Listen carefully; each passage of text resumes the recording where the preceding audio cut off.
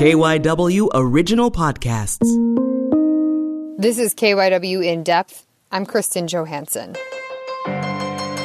When I think about 9/11 and how it was 19 years ago, it really, to me, seems unbelievable. It just doesn't feel that long. I think, we thought of 20 years coming up, and it's just really shocking that it's been 20 years, 2 decades since that day.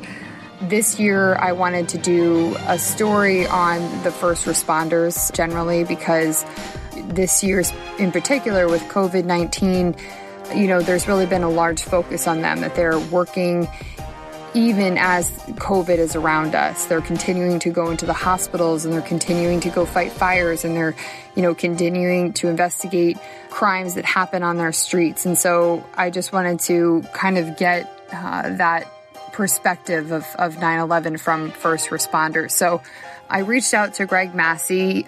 He's a retired Philadelphia police sergeant who worked in the 911 Operations Center. And Massey was asked to go to New York City by his police commissioner, John Timoney, who actually was a deputy in the NYPD before. So he sent Massey and a few others up to New York City to kind of see what they needed, what the NYPD needed, what fire department needed, just to see how we as a city could help New York. Okay, I'm a retired Sergeant Greg Massey. I retired from the Philadelphia Police Department in 2017 after a 40-year career with the department. I spent most of my career in the latter part in the 911 center, technology projects, complaints, etc. Did a little bit of everything in 911. And so take me back 19 years. I'll never forget the day for maybe different reasons, but, I was in class and I heard, and somebody said the thing about a plane hitting a tower. Take me back. You were talking about, you guys were in emergency operations at the time? Yes, I was actually in the 911 center that morning for my normal tour of duty. And we got alerted from the city that there was a plane that crashed into one of the World Trade Center buildings in New York. And before we could actually react to see exactly what was happening, because we actually had a television set in my office, and we realized that this was not a small plane, it was a larger aircraft. And then within minutes, we actually witnessed a second aircraft hit the tower. So we knew this was not an accident. And immediately after that, we were alerted that the Emergency Operations Center was going to be activated as a full activation, which is every city agency and also local and state were going to be activating the Emergency Operations Center. There was a lot of information that was still being disseminated within our jurisdiction, but also across the country. We realized that there was numerous aircraft that were still in the air. Every city was a potential target. And you and I talked about that, I was, again, in class, and they're talking about this other plane that's flying around Pennsylvania, and people thought, at least in our class, we're better to hit than Philadelphia because it's the birthplace of America. Sure. I mean, Philadelphia has a lot of historical significance. And, when you think about it, we always say we're a safe haven. We're between New York and Washington, which seem like they always have their share of tragedies and incidents.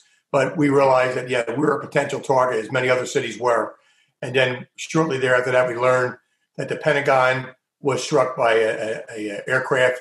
And then later on, the Shanksville incident, which was, again, another tragedy. But I always said most people do not know, especially the residents that day, that there was aircraft still unaccounted for. And one of them was actually coming across the Atlantic from Paris to Philadelphia. And for some reason, they could not locate that aircraft. They were using various communication methods. And we thought for at one point that aircraft may be heading to Philadelphia, again, as a potential target.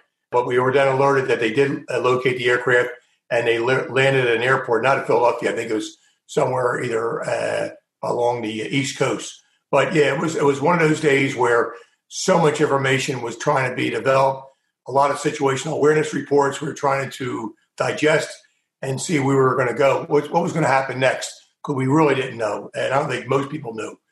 So then when did you get the assignment, if you will, and how did you get the assignment to go up to New York? So later that afternoon, my commanding officer contacted me, and most people don't realize that at the time, John Timoney was our police commissioner. And John Timoney was a deputy commissioner from NYPD. That's where we came from. So our assumption was that either NYPD reached out to John Timoney, or knowing the late John Timoney, as I know it, he probably reached out to them and said, what can we do to help? And they assembled a small, which we call an advanced team, which was myself, because my expertise was communications. And I even had a question of why do you want me up there? But I realized when I got there that a lot of the communications equipment was on the top of both World Trade Center buildings, and both NYPD and FDNY had hampered communications. And that's, when you have no communications, that even adds a lot more complexity to the event. And then we went up again with, at the time, it was Inspector Charles Temporelli, who retires as deputy commissioner, and then Chris Werner, who's now a chief inspector, and who's still active in the department, and Mike Vincent, who's a retired police officer, but he was assigned to our crime scene unit. So all four of us went up the following day just to offer any kind of assistance and report back to Philadelphia what they need the most. And again, I remember arriving at 4 a.m. the next morning. It was an early start for us, but NYPD was waiting for our arrival. They met us at the Lincoln Tunnel. And before proceeding to Ground Zero, we went to the 77th Precinct up in the Bronx, and was more kind of a briefing to get us acclimated what we were going to see, what was expected. And they laid down some ground rules for us because this was a very, very volatile situation yet. So after everybody had briefed, we then went up in a caravan of other NYPD officers to Ground Zero. I don't mean to interrupt you, but when you're driving, I guess, up 95 and you first see it, the smoke billowing, what was that? Can you just paint that picture? Yeah, I guess, one of the, when they say there's an old expression, New York City's a city that never sleeps. I will tell you this, Kristen, when we came up 95 that morning, from Philadelphia, got on Jersey, there was very, very little traffic on 95 and the New Jersey Turnpike, because you remember, everything basically stopped in this country, not just air travel. I mean, everything just stopped. So it was a very eerie sight. But when we got to New York City, and we could see the smoke on the horizon, but even in New York City, the only vehicles we saw moving was, public safety, police, fire, EMS. That was the only ones out on the street, and there was very little bystanders that we could see going into New York City, into the Bronx. But when we got down to Ground Zero, as we approached Ground Zero, again, streets were desolate. But when we got close to Ground Zero, within a few blocks, what really caught my attention, there was literally hundreds of people. And these were people, they were family members. And they had photographs of people that I guess were part of their family. And they would come up to our cars. Of course, our windows were up because there was still a lot of, smoke in the area. And they would come up, and we can gather, they were showing us the pictures saying that they knew we were heading to Ground Zero. And I guess if we saw these family members, it was our obligation, I guess, to let them know that they were safe and sound. But that was the most depressing for me, because there were so many people that came up to us, and what could we say? And then as we got to Ground Zero, a lot of photographs were just either taped to buildings of walls, or they were hung on fences. Again, these were just hundreds of people that people were just looking for, and they remained a constant vigil 24 hours around the clock. Because the days we were there, they were always there. They were desperate for news. And if we found somebody, let the authorities know. But, I told you earlier, when we got to Ground Zero, it was something, what I can recount, and I actually started watching some 911 stories last night that were on various channels. One of the things I remember, again, it's another vivid point, there was literally thousands of people at Ground Zero working unison together, both police, fire, and throngs of construction workers. And they were working vigilantly on the actual piles of rubble. And as many people as we saw, you think it would be a loud venue, but it wasn't. It was actually the opposite, because you have to remember that they were always hoping that we were going to find more survivors. So we kept our ears really literally open. So the noise was kept to a minimum. hoping they would find some survivors still trapped in the rubble, and then we could locate them by their sounds. They had various pieces of equipment, listening devices, where if they thought they found somebody, they would zero in with that equipment. Hopefully there was somebody that was still alive. But unfortunately, in my tenure that was there at the time, there was, I think, one individual, not in my proximity, but on the other side, that they did find. But at that point, as each hour clicked by and as the days went by, that we knew that it was going to be an impossibility of finding somebody alive, because it was an active scene. Fires were still burning yet. The smell in the area, that's one thing you can't get from television. The smell in the area was something you won't forget.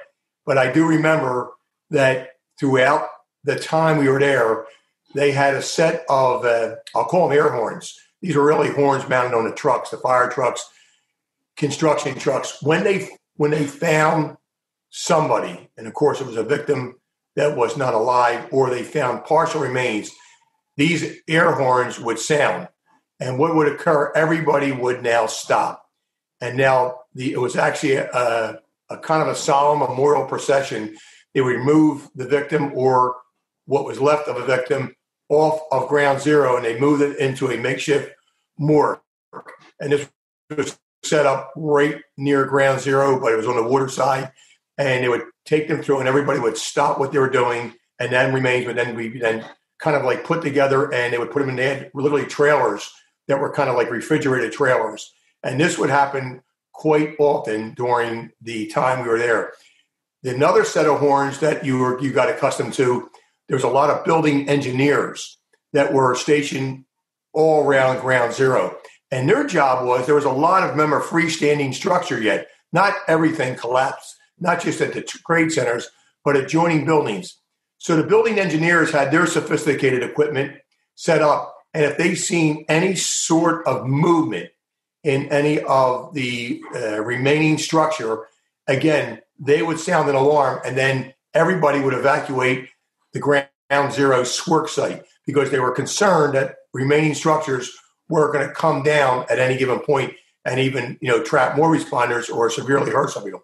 So they were the set of horns that we were accustomed to in our ears, that they found somebody or there was danger lurking with another possible collapse of remaining structures.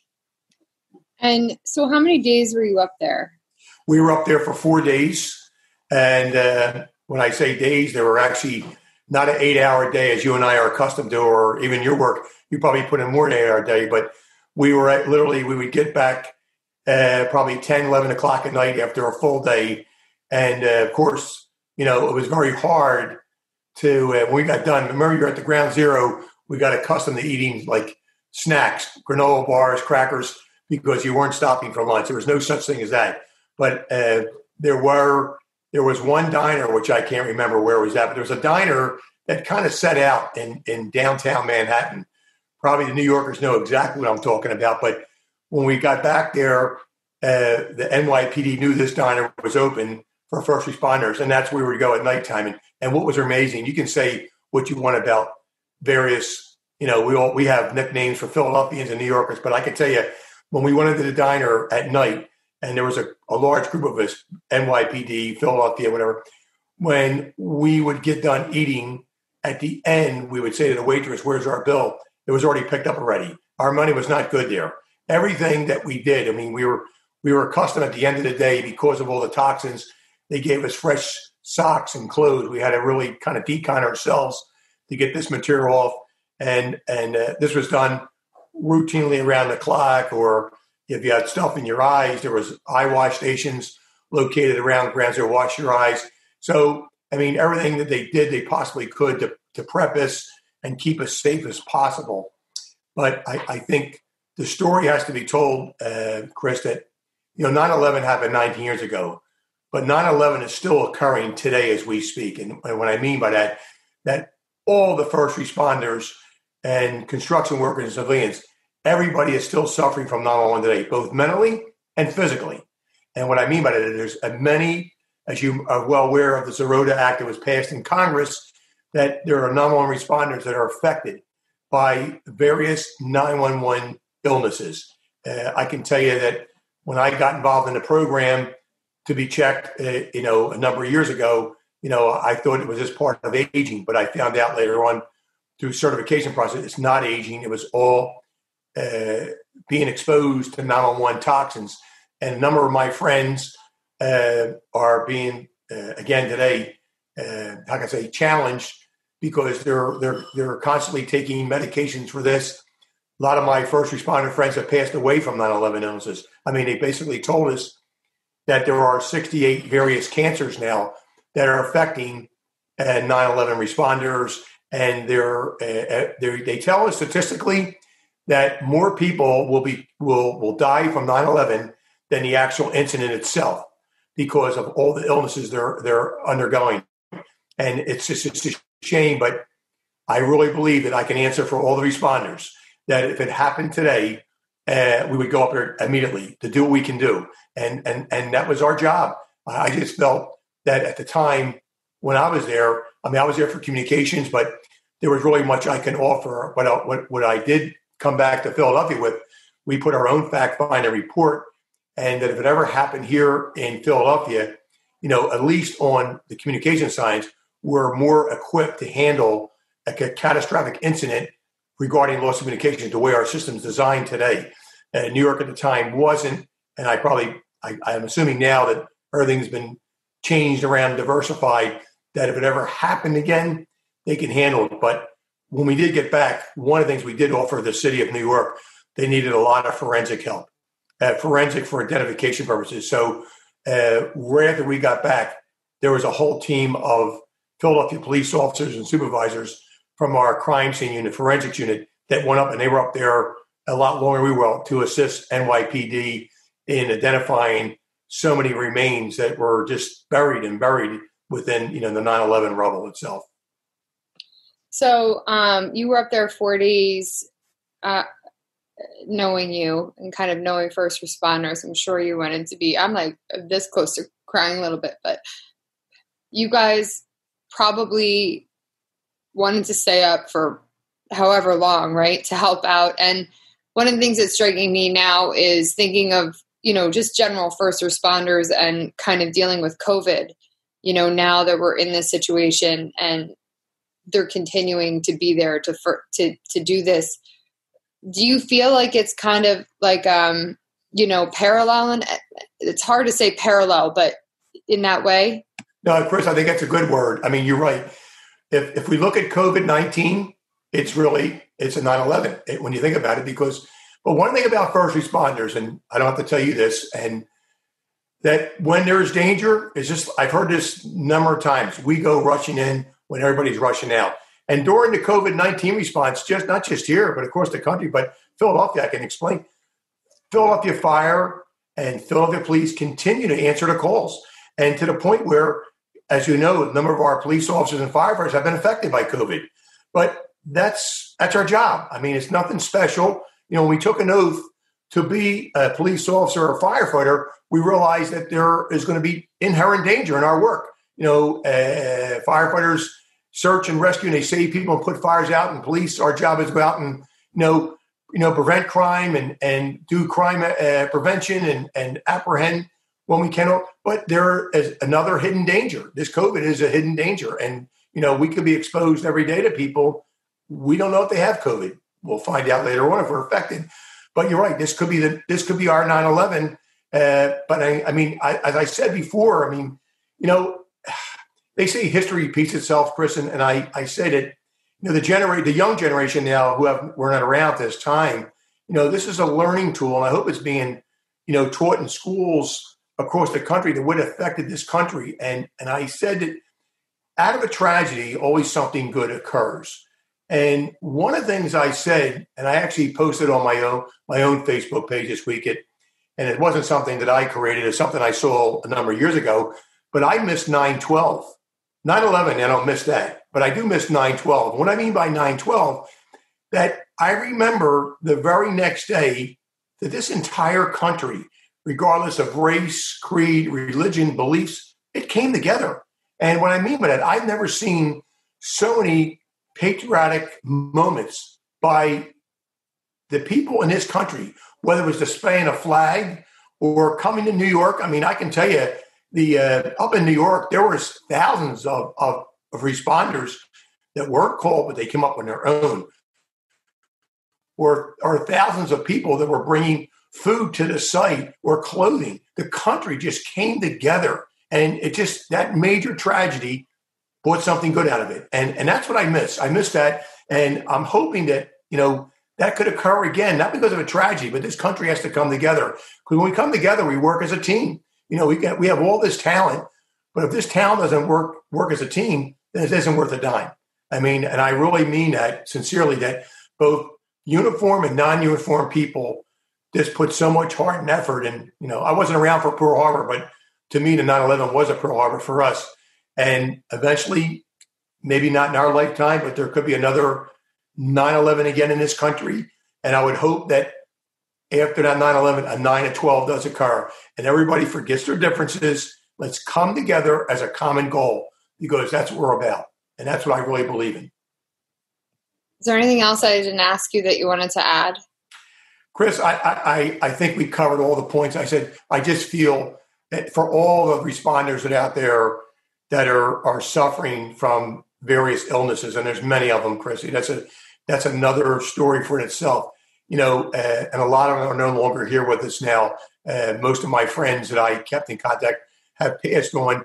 A few of us here in the city, we have our own little, I'll say, contingent, and we all get treated for various illnesses. They're the ones I pray for, because they did this because it was our job. And I said, even if we weren't ordered up there, if they asked me to go again, I would do it immediately again. Because I think that at that point, NYPD, FDNY, New Yorkers had to see the response from the outside. They needed, as I said, a rallying point. We needed something to help boost their morale. And, for the very small, minuscule thing that I did, I felt that we had to do something. And I'm grateful that the late John Timoney, who's no longer with us, he passed on. I'm glad that he gave me the opportunity to go up there to witness something. And all the 9/11 programs that I'm going to watch, it doesn't really tell the full picture. You had to be up there to witness it, the smells, the sounds. That is really something that I'll have for the rest of my life, that I'll remember. And again, and I know there's a lot of people that are living 9/11 again, especially the responders, both today and tomorrow, that the responders they came with didn't come home with. That's the sad part. Thank you so much, Craig. I really appreciate it. I think for everybody that lived through it, it's obviously a very emotional day, but because you just think back to every moment of that day that you remember. There's birthdays you forget. They're great days, but yep. But everybody remembers this one. I mean, I remember what I did before and what I did after and what we ate for dinner. I mean, there's just it's every little piece of that day I remember before and after. I don't know. You could say why. I mean, I know why, but it's just it's so crazy. Thank you for everything you did. You know what, Chris? And I one thing I like to add, the one moment that you see all the time, if you remember, President Bush came to New York and he stood on a pile with a retired firefighter. And I can tell you this right now, and I don't like to get into politics, but that day there was no Democrats, there was no Republicans. Everybody, the president, the few words that he said that day, it gave this country a lot of hope that we were going to overcome, this tragedy. And we did. But I just want to make sure that people don't forget and remember that this could happen again. But remember, we got through it. We were resilient. And I would think that the same thing, that the same generation that's coming up now would do exactly the same thing if they were called upon again. This is something they should remember, because it affects everybody. It's not just the responders, but their families and their offspring. It's something that'll be touching them for the rest of their lives. I think what's so striking to me about 9/11 is how war was brought to this country. It was in the heart of America. And I can't stop thinking about those people who saw the airplane coming into their work window view, or for those passengers who knew it was the end. The terror they must have felt, the heartbreak of their loved ones, it still reverberates to all of us 19 years later. I mean, we're still crying about it. And it hopefully will forever remain in our hearts. And hopefully we really do never forget.